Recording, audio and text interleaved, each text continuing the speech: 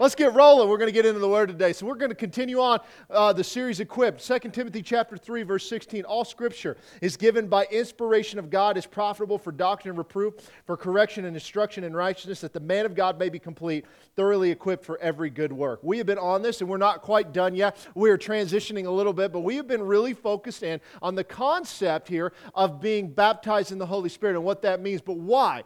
What is so important about that? Well, the bottom line is this. We'll start everything with Scripture, right? Everything. I don't care what is said. I don't care who it says, how many books they've sold, how many channels they're on, how many Twitter followers they have. I don't care about any of that kind of stuff. What I care about is what does Scripture say? So what I'm telling you is that if I were to stand up here as your pastor and teach something that goes contrary to Scripture, what should you do? Throw it out. Right? I'm telling you that because it is not about what I say. It is about what He has said. To be a good Berean, to take in the Word with all readiness of heart and search the Scriptures daily to see if those things which were said are true. That's Paul's words. So the bottom line is you have the ability to fact check me. The only thing I ask, don't be like Facebook. All right? Use actual facts. That's all I ask. Okay? So, here we are looking at this concept. Now, why are we hammering on the idea of what Scripture says? Because this right here is extremely biblical. It's been messed up, it's been abused, it's been ignored. Just about like every other doctrine that is out there. You see, we came to this point because we started in Ephesians chapter 6. So let's go there. We're talking about the armor. Ephesians 6 verse 10. Finally, my brethren, be strong in the Lord and the power of His might.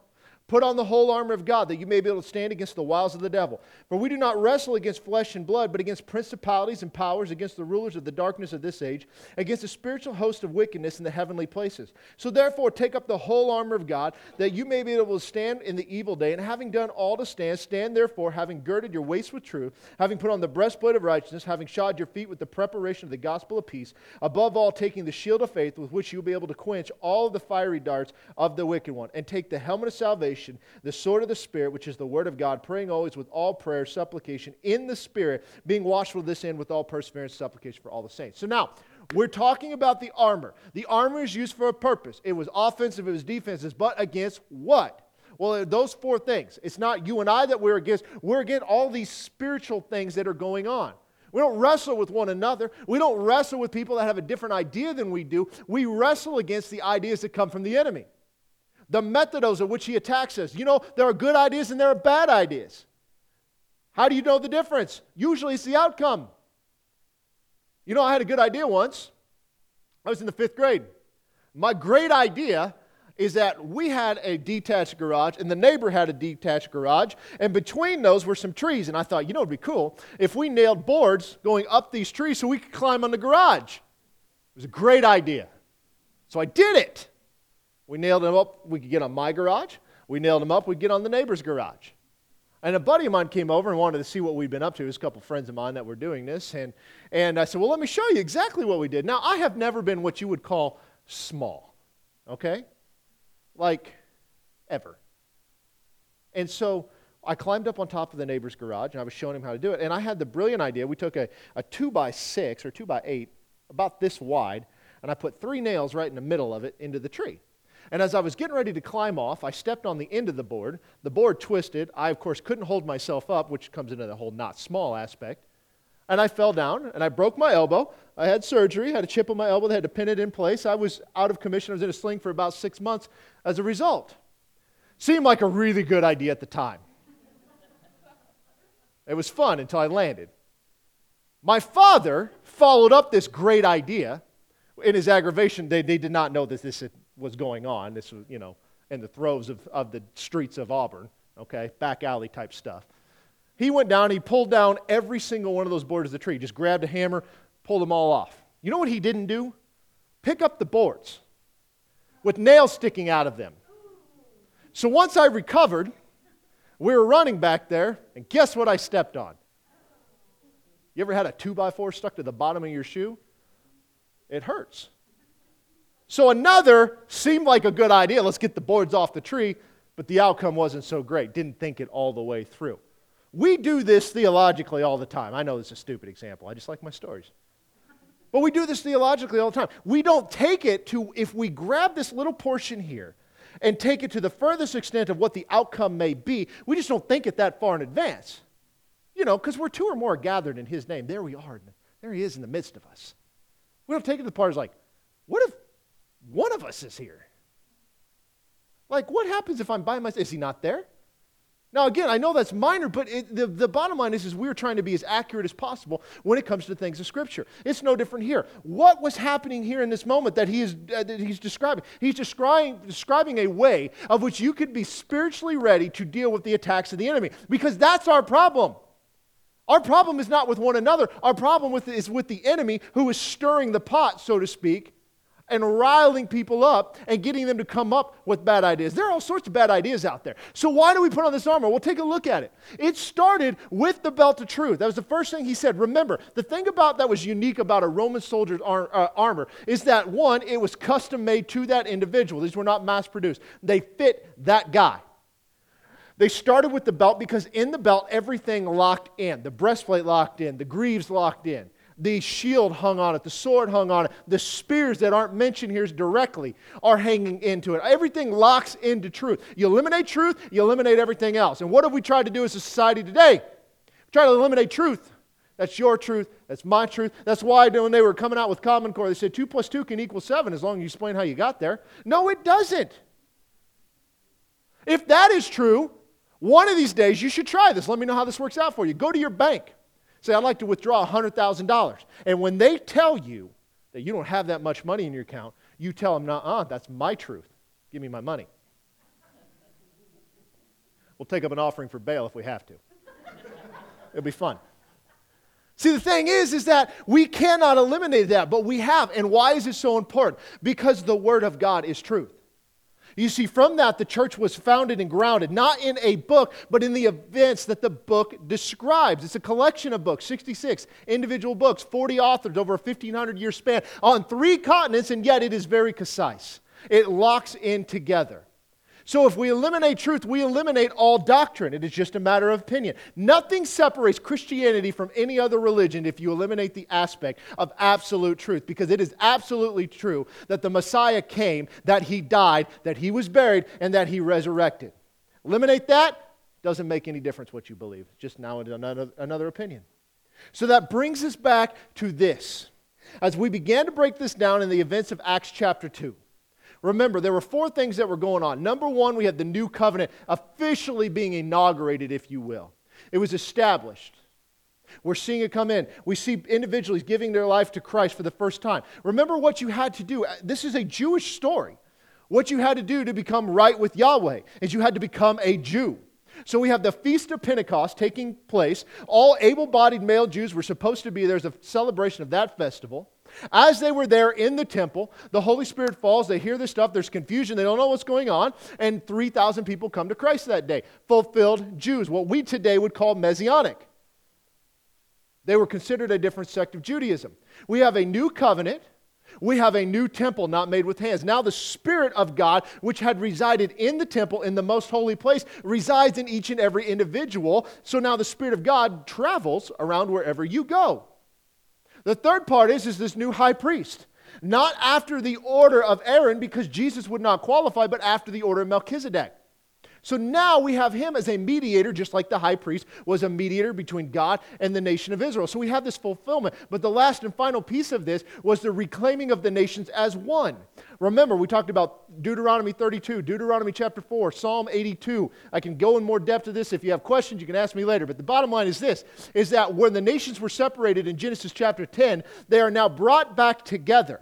They were confused, the languages were confused in Genesis chapter 10, which caused them to spread. And now the confusion of hearing each language spoken, or speaking the wonderful works of God, brings confusion once again and draws them in together. The reclaiming of the world together as one. What are we talking about here? We're talking about the moment that Jesus had talked about.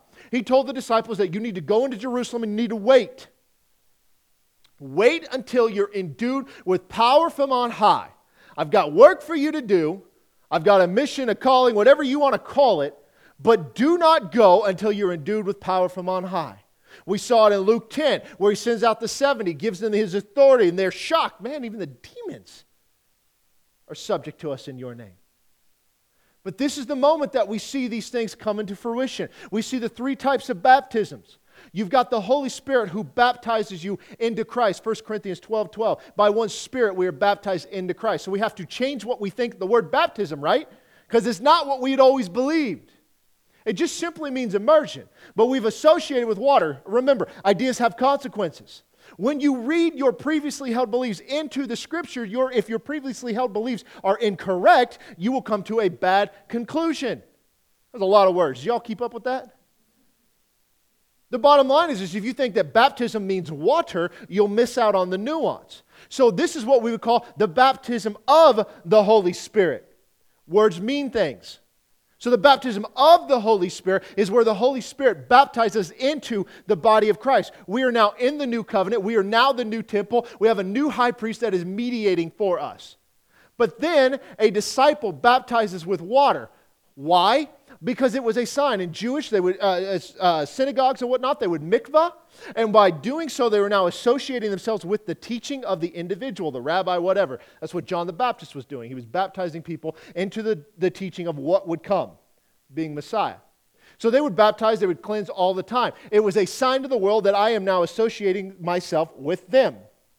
So that's what happens here. We are just like Christ. We're now associating ourselves with them. It is not the way that we do it today. They didn't have necessarily like baptisms that are heated and any of that kind of stuff. It had to be with living water. They do it anywhere that they could. But the last part of this is that Jesus himself baptizes with the Holy Spirit. How do we know that? It says it in all four Gospels. That the one that comes after me, whose sandals I'm not worthy to loose, he will baptize you with the Holy Spirit and with fire or with power. Depends on how you read it. The thing is that this and this cannot be the same thing. Therefore, what is the conclusion? The conclusion is that when we become the new temple, we are filled with the Holy Spirit. But this is separate and subsequent to that event. Not necessarily separate and subsequent, the meaning that there's a series of steps that you have to go through in a specific order to make that happen. But the fact is that you have two different parts of the Godhead working at their described roles. You guys still following me? Is everybody there? I know I'm rehashing some stuff, but I want to make sure we're on the same page because it's important. So, because of this, we know we come to Christ, we associate with Christ, and then we are filled with the Spirit, so to speak, for what purpose? That we can be endued with power from on high. How did you know that you were endued with power? Did lightning bolts come out of your fingers? Did your eyes turn red? What was it? Could you fly? No. How did they know? They heard them speaking in tongues. Hence the confusion. So, we often, as a charismatic body, we often get these things out of order. The Holy Spirit was to endue with power. The result of that is the tongues. Tongues were a sign that the Holy Spirit had truly fallen upon somebody. We saw that throughout the book of Acts when we broke that down and looked at it. So we don't want to put them in the improper order. So what do we do with this? As we talked about last week, the baptism in the Holy Spirit is where Jesus baptized you in the Holy Spirit. You're endued with power. We see that in Luke chapter 10. What happened when he gave them his authority? So now the disciples are able to go out and perform as Jesus had intended. But not just the disciples. We see Philip and other people being used in the same way. We see people prophesying throughout the book of Acts. How did they do that? There was a part of this that was a standard protocol, if you will. You see, because an early church follower would have never left this out. Why do we today? Because either we haven't been taught or we've been mistaught. The idea that is prevalent today is that when you were born again, you received the Holy Spirit, and that is all the Holy Spirit that you get. But that's not what's going on here. Because to be endued with power is not to be necessarily filled with the Holy Spirit in the same verbiage. There are times that it is used interchangeably, but the bottom line is it had a purpose. And so we saw the net result of that. Peter was a completely changed man. The man who denied Christ stands up and preaches on the day of Pentecost to 3,000 followers. The next thing in Acts chapter 3 is he stands there and he heals the man at the gate. And he preaches again. And there's this pattern that develops. This is what's going on. That people are bringing the sick out into the streets that even if you just walk by, maybe a shadow will touch him. See, they believed that the shadow was a part of the body. I mean, there was just all these Jewish beliefs in the background there, but the bottom line is that there was something that was going on, it was getting attention, and the whole known world was hearing about it. So that brings us back to this last part. And that's what we're going to talk about today. Tongues. What is it? What isn't it? Is another question. Because there are very many beliefs that are out there, right? You have the idea that, well, those no longer exist today. You have those out there that say, okay, yes, they exist, but they're only used in evangelism. I.e., you go into a country in which you don't speak the language, and the Lord endues this power upon you to somehow communicate in the language. Just like we see in Acts chapter 2, right? Or, you got the third one, which is like, well, yes, but there's this personal prayer language, and that's it. The thing is, guys, is we should be able to intelligently have a conversation about any of this kind of stuff. We should be able to look at Scripture. So let's look at Ephesians chapter 6 briefly again. In verse 18 it says, praying always with all prayer and supplication in the Spirit. We have to know what it means to pray in the Spirit. We broke that down and we began to look that as you see this used throughout the New Testament, it is usually associated with the concept of praying in tongues. In Jude chapter 20, verse 20, not chapter 20. If you look for Jude chapter 20, you'll be looking for a while. It says, but you, beloved, building yourself up in your most holy faith, praying in the Holy Spirit, keeping yourselves in the love of God, looking for the mercy of the Lord Jesus Christ unto eternal life. So what do a lot of commentators say about that? Oh, you're praying aligned with the Holy Spirit, praying the Word of God. Those are good things, but that's not what he's talking about there. It's not what they're talking about in a number of different places. The idea of praying in the Spirit and praying in tongues are one in the same. We see that it is a part of the armor. Therefore, should we use the whole armor of God? Of course we should. He was pretty clear on that. So we need to know exactly what this is, how it breaks down, and what we do with it. Because if we're being perfectly honest, it's weird. Okay? Let's not deny that. Now, some people who are weird take weird things and make them weirder. Fair? It's kind of like we homeschool, as you know, and we get it stuff like, aren't you worried your kids are going to be weird? And here's what I know. Weird kids aren't born, they're made. Weird parents make weird kids. So if you think my kids are weird, that theory goes out the window, okay? It doesn't work. I'm just kidding. I mean, but the thing is it's like you've got these concepts that are, and they are just completely abused. How many of you guys were around in the charismatic church back in the 80s? Remember the concept of warring tongues? Do you remember that? What they would do is they would put on fatigues. Yeah, army fatigues. And they would rent out skyscrapers, or they would go up into planes and they were doing battle in the high places with these warring tongues, these militaristic concepts. Where'd that come from? I don't know. But it sold a lot of books.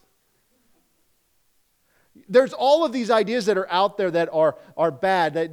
And Paul actually explains it all through 1 Corinthians that you can see how this is to be used and not be used. But it often gets misunderstood because it is a little bit cryptic if you're not careful in your reading. And the truth of the matter is we are not careful in our reading. For two reasons. One, we want to get it done. And two is if we already think we know what it means, we kind of glaze over it and we don't dig into it. But we're going to dig into it a little bit today. Let's start in 1 Corinthians chapter 12. Verse 1, it says, now concerning spiritual gifts. Now we're going to stop there. He's using the word now. You remember how I always say therefore. So therefore means because of what I said previously, this is the result. Now he is transitioning over to something new. He's dealing with the church in Corinth. They are weird. Okay? Just know that. We'll get into that more later. Just know that these are a bunch of freaky deakies. They're out there. I used the term this morning, and I will never not use the term. It was Thunderdome. Okay? If you've never seen the movie, don't watch it. Now concerning spiritual gifts, brethren, I do not want you to be ignorant. You know that you were Gentiles, so we know who he's talking to, carried away by these dumb idols, however you were led. Therefore, I make known to you that no one speaking by the Spirit of God calls Jesus accursed, and no one can say that Jesus is the Lord except by the Holy Spirit. So he's making distinction between these dumb idols and the Holy Spirit. Now, what does he mean by dumb idols? He does not mean stupid. He means does not talk. Remember how they used to use the terms deaf and dumb, and now it's not politically correct anymore? And now describe people we disagree with. They're silent idols. They don't speak. Okay? That's important. So we know what he's talking about. He's dealing about spiritual gifts to a Gentile people, which is a non-covenant people. They were considered pagans, barbarians. They were somebody else. The only way that they could come into the fold at that point was to become a Jew.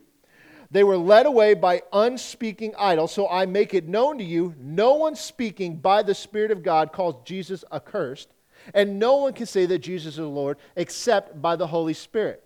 So you have the Holy Spirit leading somebody to call him Lord, and you have somebody that's cursing Jesus, would not be speaking by the mouthpiece of God. Why does that matter? Think of where they are. In Corinth. Who do they worship in Corinth? Everybody and everything. They worship stuff all the time. They had all these different gods that they would worship. These idols were not being worshipped. The idol was a symbol of the God that they were worshiping. Now think about Deuteronomy chapter 32 and what they were talking about there. They were looking at these things as they would fill them with these evil spirits.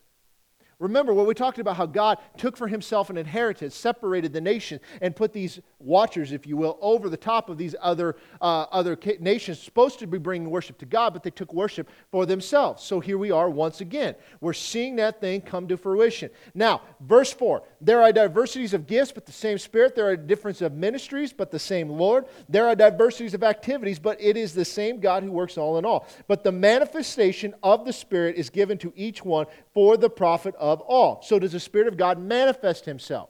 Yes, in individuals for the profit of all. So now he's talking about the gathering together, what we call the church.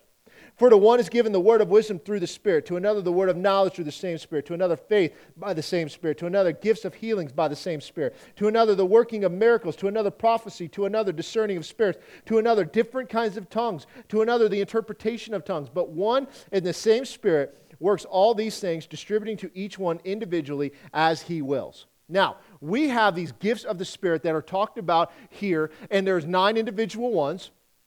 You have the revelatory gifts, the vocal gifts. You got all these different gifts that are going on. We're going to focus on the tongue aspect. As I said, this was used as a sign that they knew that the Holy Spirit had come upon the individual. We're going to focus our attention there. There's 2 parts to this: speaking in different kinds of tongues and the interpretation of tongues. But what is the goal here? The manifestation is given of the Spirit as for a profit for all those people there together. Keep that in the back of your mind. 1 Corinthians 12, 13, and 14 are dealing specifically with these gifts of the Spirit. Now, let's turn our attention to Acts chapter 2 for a moment. We're looking for the idea of what this tongue thing is and what this phenomena is. They were not expecting it. They didn't know what was going to happen. There's nothing in Scripture that led them to believe. All they knew is at the time of Messiah that there would be a time of prophecy where the Spirit of God would indwell individuals and all people would prophesy. That's Joel 2 is talking about. In Acts chapter 2, we watched the first example of this take place. So let's look at this. Acts chapter 2, verse 1. When the day of Pentecost had fully come, they were all with one accord in one place. Where was that one place? I say the temple. And suddenly there came a sound from heaven as a rushing mighty wind, and it filled the whole house where they were sitting. And there appeared to them divided tongues as of fire, and one sat upon each of them. What are we talking about? We broke this down. The inauguration of the new temple. That's how the old temple was inaugurated. It's the same way here. They were all filled with the Holy Spirit and began to speak with other tongues as the Spirit gave them utterance. So here we have the first example of this taking place. We've talked about the other examples, chapter 8, chapter 9, chapter 10, and 11, chapter 19. Okay? So we've talked about all of those. We're back here again the very first time. So you've got the tongues of fire upon them. They're filled with the Spirit. Speak with other tongues as the Spirit enabled them. Verse 5. And there were dwelling in Jerusalem Jews, devout men from every nation under heaven. And when the sound occurred, the multitude came together and were confused because everyone heard them speak in his own language. They're all amazed and marveled, saying to one another, Look, are not all these who speak Galileans? How is it that we hear each in our own language in which we were born? Parthians, Medes, Elamites, Mesopotamian, Judea, Cappadocia, Pontus, Asia, Phrygia, Pamphylia, Egypt, and the parts of Libya adjoining Cyrene, visitors from Rome, both Jews and proselytes, Cretans and Arabs, we hear them speaking in our own tongues the wonderful works of God. What's happening here? They're shocked. They're hearing this. These are Galileans. They're not educated. They're a bunch of hillbillies. They're a bunch of red, and they don't know nothing. They've never been trained. How do they speak all of these languages? What is going on here? It got their attention.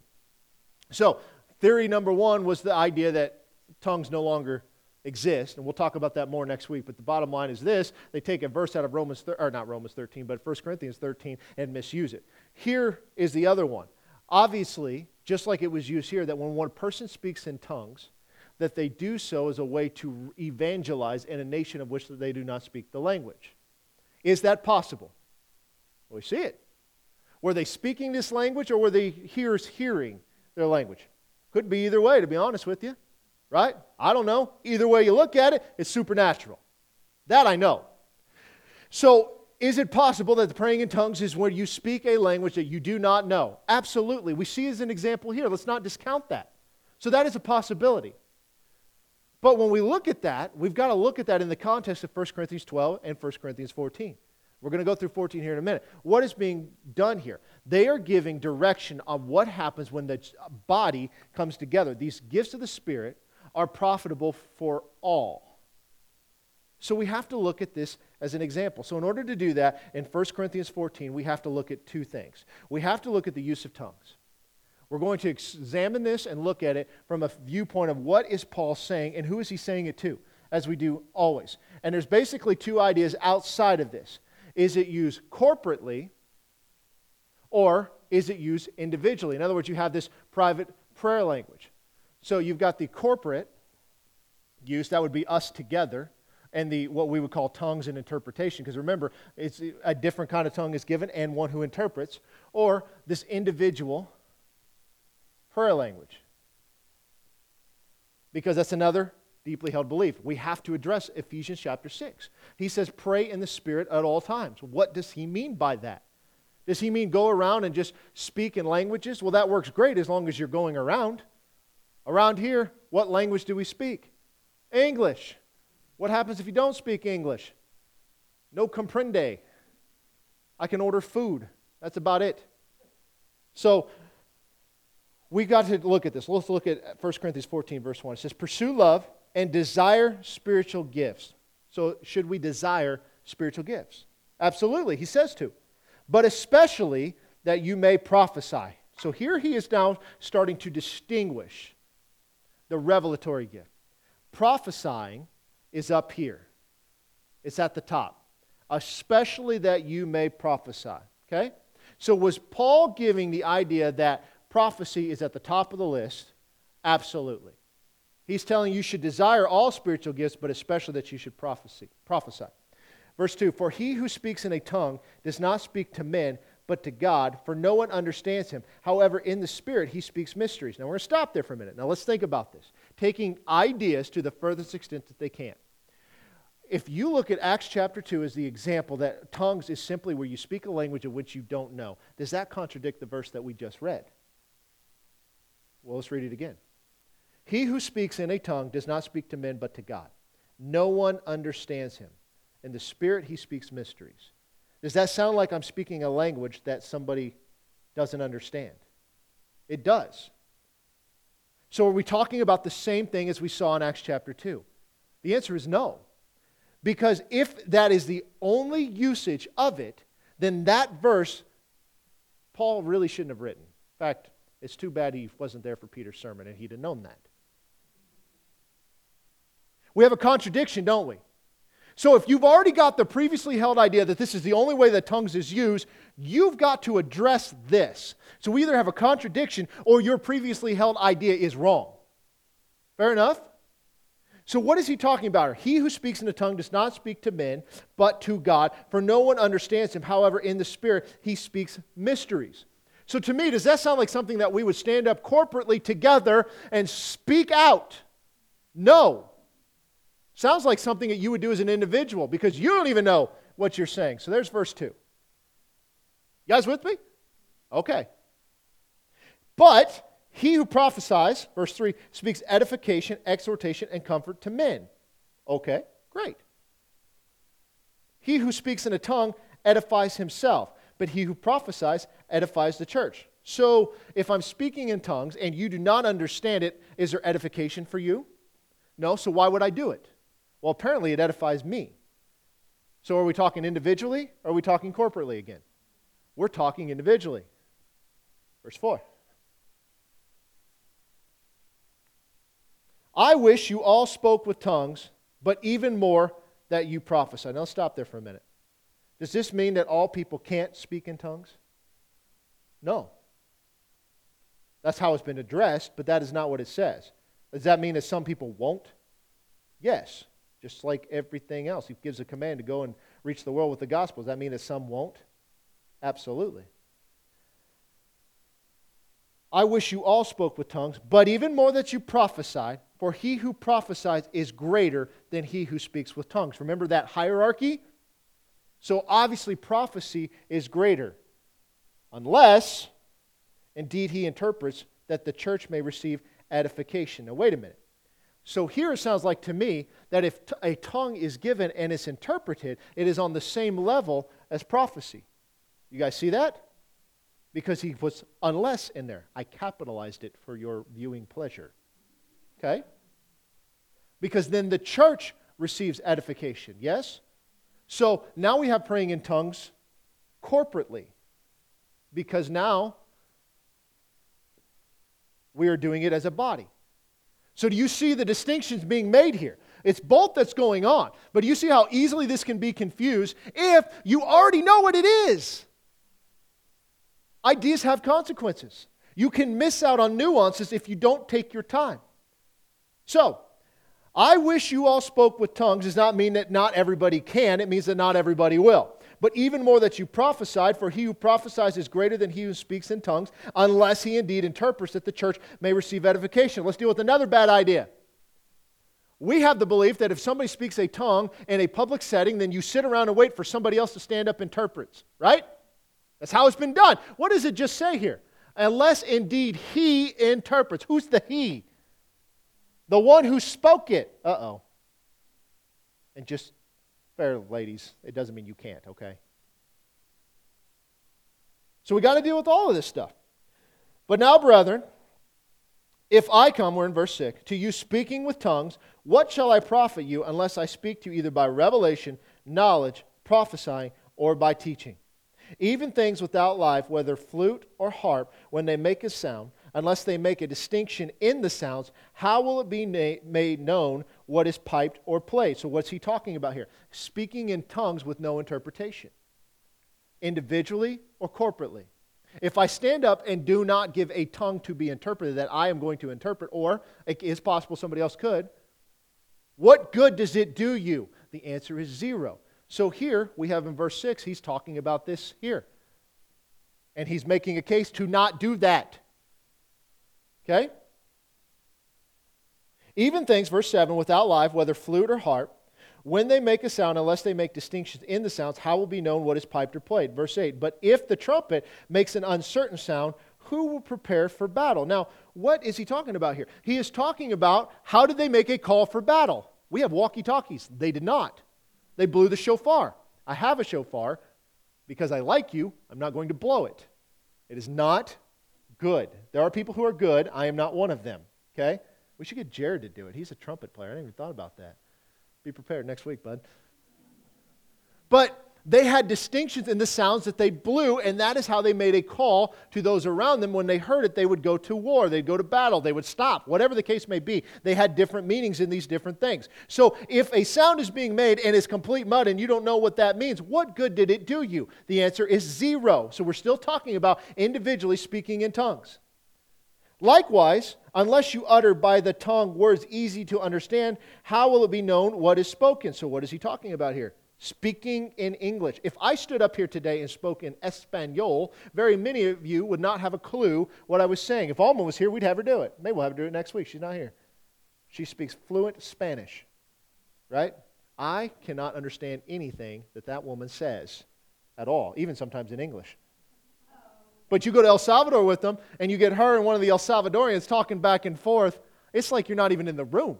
You have no idea. I know some of you guys experience something like that. It's like, I don't even know how you do it. So, Unless you utter by a tongue where it's easy to understand, how will be known what is spoken? For you will be speaking into the air. There are, as it may be, so many kinds of languages in the world, and none of them is without significance. Therefore, so because of this, if I do not know the meaning of the language, I shall be a foreigner to him who speaks, and he who speaks will be a foreigner to me. Even so you, since you are zealous for spiritual gifts, let it be for the edification of the church that you seek to excel. So, he's making a distinction. If I don't understand your language, it does me no good. It does you no good to speak it because I don't understand it. So what is he getting at? You're zealous for spiritual gifts, and that is good. He's not saying that that's bad. But let these be for the edification of the body. So he's still talking about tongues. So what does he mean? He means tongues with interpretation. Not you individually praying in tongues. Now, he does not forbid that, and you'll see that here in a moment. So you could here put verse 12, and I will, up here. Because he is talking specifically about when you gather together. Verse 13, therefore, so because of this, let him who speaks in a tongue pray that he may interpret. Who does the interpretation? Where do we get the idea that it works any other way? Because that's what we've watched happen. So who speaks in a tongue prays that he's interpret? The individual who gave it, right? So here we have verse 13, talking corporately. If I pray in a tongue, my spirit prays, but my understanding is unfruitful. So are we talking corporately or individually? Be individually. I don't have a clue. If I interpret it, I might. So, what is the conclusion? I will pray with the Spirit. I will also pray with the understanding. Now, what did he just say here? I will pray, and I will pray. Two types of prayer. One of which I do not understand. One of which I clearly understand. Is he talking individually or corporately? This is the interactive portion of the program, folks. Try to keep up. 15. I will pray in tongues, and I will pray in my understanding. He's given us both. This is Paul. I'll find it.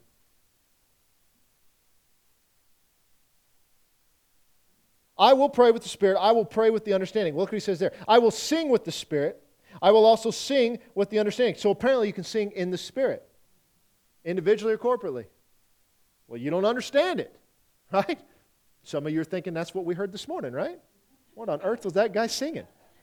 Right? That's all right. Not the same thing. There's a talent issue there more than anything else. Verse 16, otherwise, if you bless with the Spirit, how will he who occupies the place of the uninformed say amen at your giving and thanks, since he does not understand what you say? Again, are we talking individually, talking corporately? He's telling you not to do it. So we got a whole bunch of these here. Have you noticed? In other words, if you just go up and you just start praying in tongues to somebody, they have any clue what you were praying for, about, or anything like that. No, they do not. Okay? That is what he's getting at. For you indeed give thanks well, but the other is not edified. So if we're looking as the edification of the body, which is the context of what he's getting at, does that do you any good to do? The answer, according to Paul, is no, it does not. I thank my God, I speak with tongues more than you all. So we know Paul did, right? We talked about that. Yet in the church, I would rather speak 5 words with my understanding, that I may teach others also, than 10,000 words in a tongue. So is he talking individual or corporately? Corporately. I would rather speak in English than to speak 10,000 words in tongues. Here's something you may not know. 10,000, kind of a finite number, isn't it? To the Greeks, that is the highest number. There are no more numbers than 10,000. So in other words, I would rather speak 5 words as something that will do you some good than all the other words. You guys get that? So we see this continually case being made of how to use tongues. Not the only way that tongues works, but how you use them. In the church, I'd rather speak 5 words with my understanding, that I may teach others also, than 10,000 words in a tongue. But now we know, but because if it's interpreted, it's on the level of prophecy. So you can see how this thing is very nuanced, and if you do not read it slowly, you will miss out on that. Verse 20, brethren, do not be children in understanding. However, in malice be babes, but in understanding be mature. It is in the law it is written, with men of other tongues and other lips I will speak to this people. And yet for all that they will not hear me, says the Lord. Therefore, tongues are for a sign, not for those who believe, but to unbelievers. But prophesying is not for unbelievers, but for those who believe. And what's he talking about? Tongues is a sign. Acts chapter 2. Did that not get their attention? So we have the corporate use here, or I guess you could say the evangelistic use here, because now you could be speaking a language. Is that a sign? It was to them, wasn't it? Therefore, if the whole church comes together in one place, and all speak with tongues, and there come in those who are uninformed or unbelievers, will they not say that you are out of your mind? And the answer to that is, yes, that is what they will say. Very much so. They'll think, those folks are crazy. They might be right. But are we talking about individually, corporately here? He's telling you not to do it. In other words, don't gather together as the church and y'all stand up and start, let's just pray in the Spirit. And then somebody has no idea what's going on and walks in and is like, well, that was fun. I'm never going there again. I mean, that's really not the point that he's trying to make, but the bottom line is we're looking for the edification of the body, right? That is what, does it do the body corporately any good to all of us stand up and just start to do this? No, it doesn't. That is the point. He is creating an order of which things are being done. If the whole church comes together in one place and all speak with tongues, there come those who are uninformed or unbelievers, will they not say you're out of mind? But if all prophesy and an unbeliever or an uninformed person comes in, he is convinced by all and he is convicted by all. And thus the secrets of his heart are revealed. And so falling down on his face, he will worship God and report that God is truly among you. Now, what is that talking about here? You see, now you're getting into more of the revelatory gifts specifically, to where if you prophesy over an individual, if you have a word of knowledge over an individual, we'll get into more of this stuff in the weeks to come, but you begin to read their mail. You see what's going on in their life. You speak to them something if they've been crying out for God. Let me give you a quick example. I've told this story before, but maybe some of you all weren't here. But when I was on staff at the church in Hastings, I worked outside of the church as well. And you guys remember the monster cables? Like you could plug your phone in and play it through your radio. You don't have to do that now because technology has changed quite a bit. But I had one. I'd paid $20 for it, and my thieving wife took it from my car all the time. She's a thief. Don't let her tell you any different. She's not in here. That's why I can get away with this. But she'd steal it. And I had to drive about an hour to get where I was going. I was just tired of it. So I'm going to Walmart, and I'm getting another one. And I get there, and it's no longer $20. No, they moved it up a little. It was $80. I was aggravated because I am cheap. But I also like podcasts, and I was bound to determine I was going to get one. So I get one, and I went to the express lane at Walmart. There may not be a better oxymoron on the planet than the express lane at Walmart.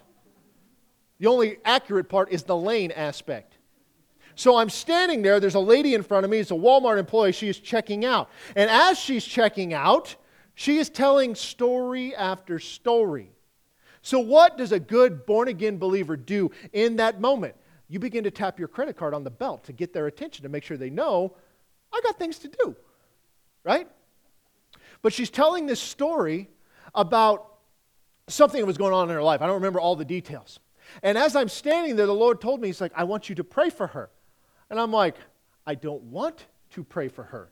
We are at Walmart. This is not a place of prayer, okay? And she finally gets checked out, and she goes to over one of those little benches that are sitting by the exit doors, and she's sitting there, and I check out my stuff, and I'm like wrestling in my mind, like, I do not want to do this. This is weird. I don't want to be one of those guys because this is weird. And as I'm walking, I'm like, okay, if I just walk past her, maybe she won't even notice me. And as I'm starting to walk past her, she looks up at me and locks eyes. And my response was, as any good pastor would, you have a great day. And I walked on past her and got in my truck. And as I started to pull away, the conviction comes over me. And I'm like, oh, I have to go back in. Like, I have to. So I parked the truck, and I'm praying. I'm like, God, this is going to be awkward. She saw me leave. Now I'm coming back in. Can you make it not awkward? And I swear, I don't know if it was audible or not, He just basically said, you're on your own. If you'd have done it the first time, it would have been a lot less awkward. But, so I'm walking in, I'm thinking, how am I going to bring this up? And so I get in there, and I told her, I said, I couldn't help but overhear your story. Are you okay? And she's like, no, I'm not. And she begins to tell me the story. And I can't remember all the details of what was going on. There was somebody in her family had had a major surgery, and there was financial issues and all this other stuff. And we get to talking. And I said, I know this is going to sound crazy. I said, would you be all right if I prayed for you? I said, I was standing there, I said, the Lord told me specifically to pray for you. Is it okay if I do that? And she said, sure. Now, she stands up by her cart. She's been eating cheese nips. She never stopped eating the cheese nips as I prayed for her. But as I began to pray for her, she started sobbing. I don't mean quiet cry. I mean sobbing profusely, getting the attention of the entire Walmart congregation. I was there, and I'm just like, oh my goodness. And so I get done praying for her, and I said, listen, this is my name. Here's my number. I'm on staff over at this church. And she's like, I want to tell you something. She's like, last night, I was at my wit's end, and I prayed, God, if you're real, send somebody to me to prove it. And there I was. She told me she was Jewish, a whole bunch of other stuff. And I almost missed it, right? Almost missed that opportunity because it was awkward. So I get through that. I go back to my truck. Lesson learned, right? Don't miss God. Just be obedient when He speaks to you. I'll never do that again, except 5 minutes later when I'm in my truck. That was the last time, I swear. And we'd had a couple in the church that had 4 miscarriages. And I was very sensitive to that because you guys know Amy had a miscarriage before we had our kids. And, so it's one of those things that I definitely was sympathetic to the situation. They've been trying to have a baby. They've lost everyone. The wife was a panic always. The husband was at his wit's end, just whatever. And the Lord told me to go, I want you to drive over to the house. I want you to pray for him because I'm going to heal him. They're going to have a baby. And I said, I'm not doing that. Because again, I'm very sympathetic to the situation. My faith wasn't where it needed to be, and I just said, I'm going to pray right here in the truck. And I did. And 3 months later, they came into my office with an announcement that they were pregnant. And then I started to bawl because God was faithful. Chris wasn't. But God was faithful. And I told him exactly what happened. Turns out they got pregnant shortly after that day and all of that stuff. But God was faithful. You see, there was something in that. Now they've got 4 kids, all right? And when I talked to him last, he's like, can you shut it off? I told him, I've got a pamphlet that explains how this works if you need it. But anyway, but like there was something there. It's like this being led by the Spirit of God. It gets the attention of an unbeliever. He's making a distinction here. And I know that was a long story to get into this stuff, but you got to see the difference that's being done here. You see, prophecy, when you speak about somebody's life, it will get their attention. And they will fall on their face and they will worship God and report that God is truly among you. That's that story. You see, that's what I want you to see here. But he's talking about that when we come together, it's different. How is it then, brother? Verse 26. Whenever you come together, each of you has a psalm, has a teaching, has a tongue, has a revelation, has an interpretation. Let all things be done for edification. Edification of what?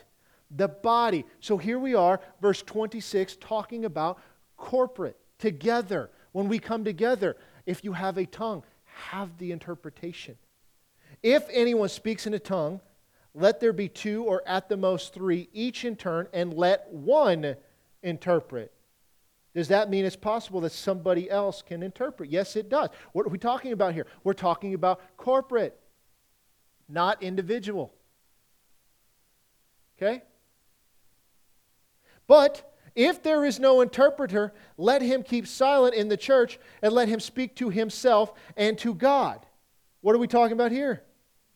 Individual. Didn't he say before you should pray that you interpret? Yes. That means that somebody else can too. So if you are not interpreting and nobody else is there, you should keep silent, speak to yourself and to God. So this private use right here in verse 28. You guys see the distinctions. It's crucial we catch this. But, question number 2, is tongues is only used to speak a language of which you don't know, for evangelism. Is this a problem? Also, in this, doesn't it say that you can speak in tongues in church with no interpreter? Just do it quietly, right? Let 2 or 3 prophets speak, and let the others judge. Doggone it, Paul didn't read Matthew 7. Judge not, let you be judged. You guys with me? Okay, tough crowd. All right. 2 or 3 prophets, how many are there? But it's in order. Let the other judge. If anything is revealed to another who sits by, let the first keep silent. For you can all prophesy one by one, that all may learn and all may be encouraged. And the spirit of the prophets are subject to the prophets, for God is not the author of confusion, but of peace, as in all the churches of the saints. You see, he's talking about here, you individually control the ability to do this as God wills, but it's not like he takes over your body and you're some sort of a puppet. You're in complete control. Anybody who says contrary is contrary to Scripture. You guys see the difference here. You see this. We got 1, 2, 3, 4, 5, 6. 1, 2, 3, 4, 5, 6, 7, 8 individual wins. Let's just golf. There's a difference there. In the same chapter, he's making a distinction. Now, let's go to verse 34. You guys ready for this? Let your women keep silent in the churches, for they are not permitted to speak. Hallelujah. But they are to be submissive, as the law also says. I know I've told you guys this, but remember when we lived in the apartment? My wife was chewing on me about something. We just lived right over there, and I said, technically we're still in the church. Shouldn't you be silent? I thought that was hilarious. If they want to learn something, let them ask their own husbands at home, for it is shameful to women to speak in church. Can I explain this? This has nothing to do with what we're talking about. Let me explain what's going on here. Women were not educated at all. They were not educated during this time. When you went to a congregation, part of it was a question-asking period. They would ask questions, okay? Uneducated people were not allowed to ask questions, which is sad because the dummies need to. But they weren't allowed to. So what he says here is, you let the women be silent. Ask your husband at home. He's giving them the responsibility of teaching their wives. It's actually a calling, a mandate, not so much of just keeping women down. That is not what it's talking about. It is shameful for women to speak in church. Remember, it was shameful for a woman to do a lot of things. That is why the witness of the Gospels about the women seeing him first, seeing Jesus first, is so powerful. Because if you were making that up, you would not put that the women saw him first, unless you were simply reporting what happened. Because who would have seen him first? Peter, John, any of them. If I'm writing a story, who do you think saw him first? Oh, I did. I knew he was coming the whole time. He said he was. I believed him. So, or did the word of God come originally from you, or was it you only that it reached? If anyone thinks himself to be a prophet or spiritual, let him acknowledge that the things which I write to you are the commandments of the Lord. But if anyone is ignorant, let him be ignorant. Therefore, brethren, desire earnestly to prophesy, and do not forbid to speak with tongues. Let all things be done decently and in order. You see, this is why we have to do these exercises. I know this is a little different than what is normal, but we have to get this because there's so many bad ideas that are out there. Previously held beliefs that we never ask the question where they come from or why we believe it. We just kind of swallow because this is what we've been taught. And so because of that, we have a lot of misconception out there of what is and what is not. So we see that tongues are used individually as a sort of a prayer language that you speak between you and God, that you don't understand it, nor does anybody else. But with that, you don't just stand up and start jabbering it out or anything like that, or we don't as a group stand up and start jabbering it out, because that has a unique purpose, as does a tongue with an interpretation, because it is on the same level as prophecy, that we speak things that God has put into our hearts and make known the wonderful works of God. We also see in Acts chapter 2, it is used in that same way that we get their attention, because I don't speak that language. I hear stories about that kind of thing happening all the time from people. And so these things happen. But the truth is what? We always go back to what Scripture has said. It does not matter how you grew up or what you were taught in church or weren't taught in church. All that matters, what does the Word of God say? And we see this clearly defined if we carefully, and I mean carefully, break this down. Instead of just glazing over, instead of just assuming that we know what this means, we carefully break this down. Chuck Missler said it brilliant, that the biggest adherence to discovering truth is to assume that you've already found it. It will make you stop digging. We can never stop digging. We must always go deeper. You guys see this? You guys with me?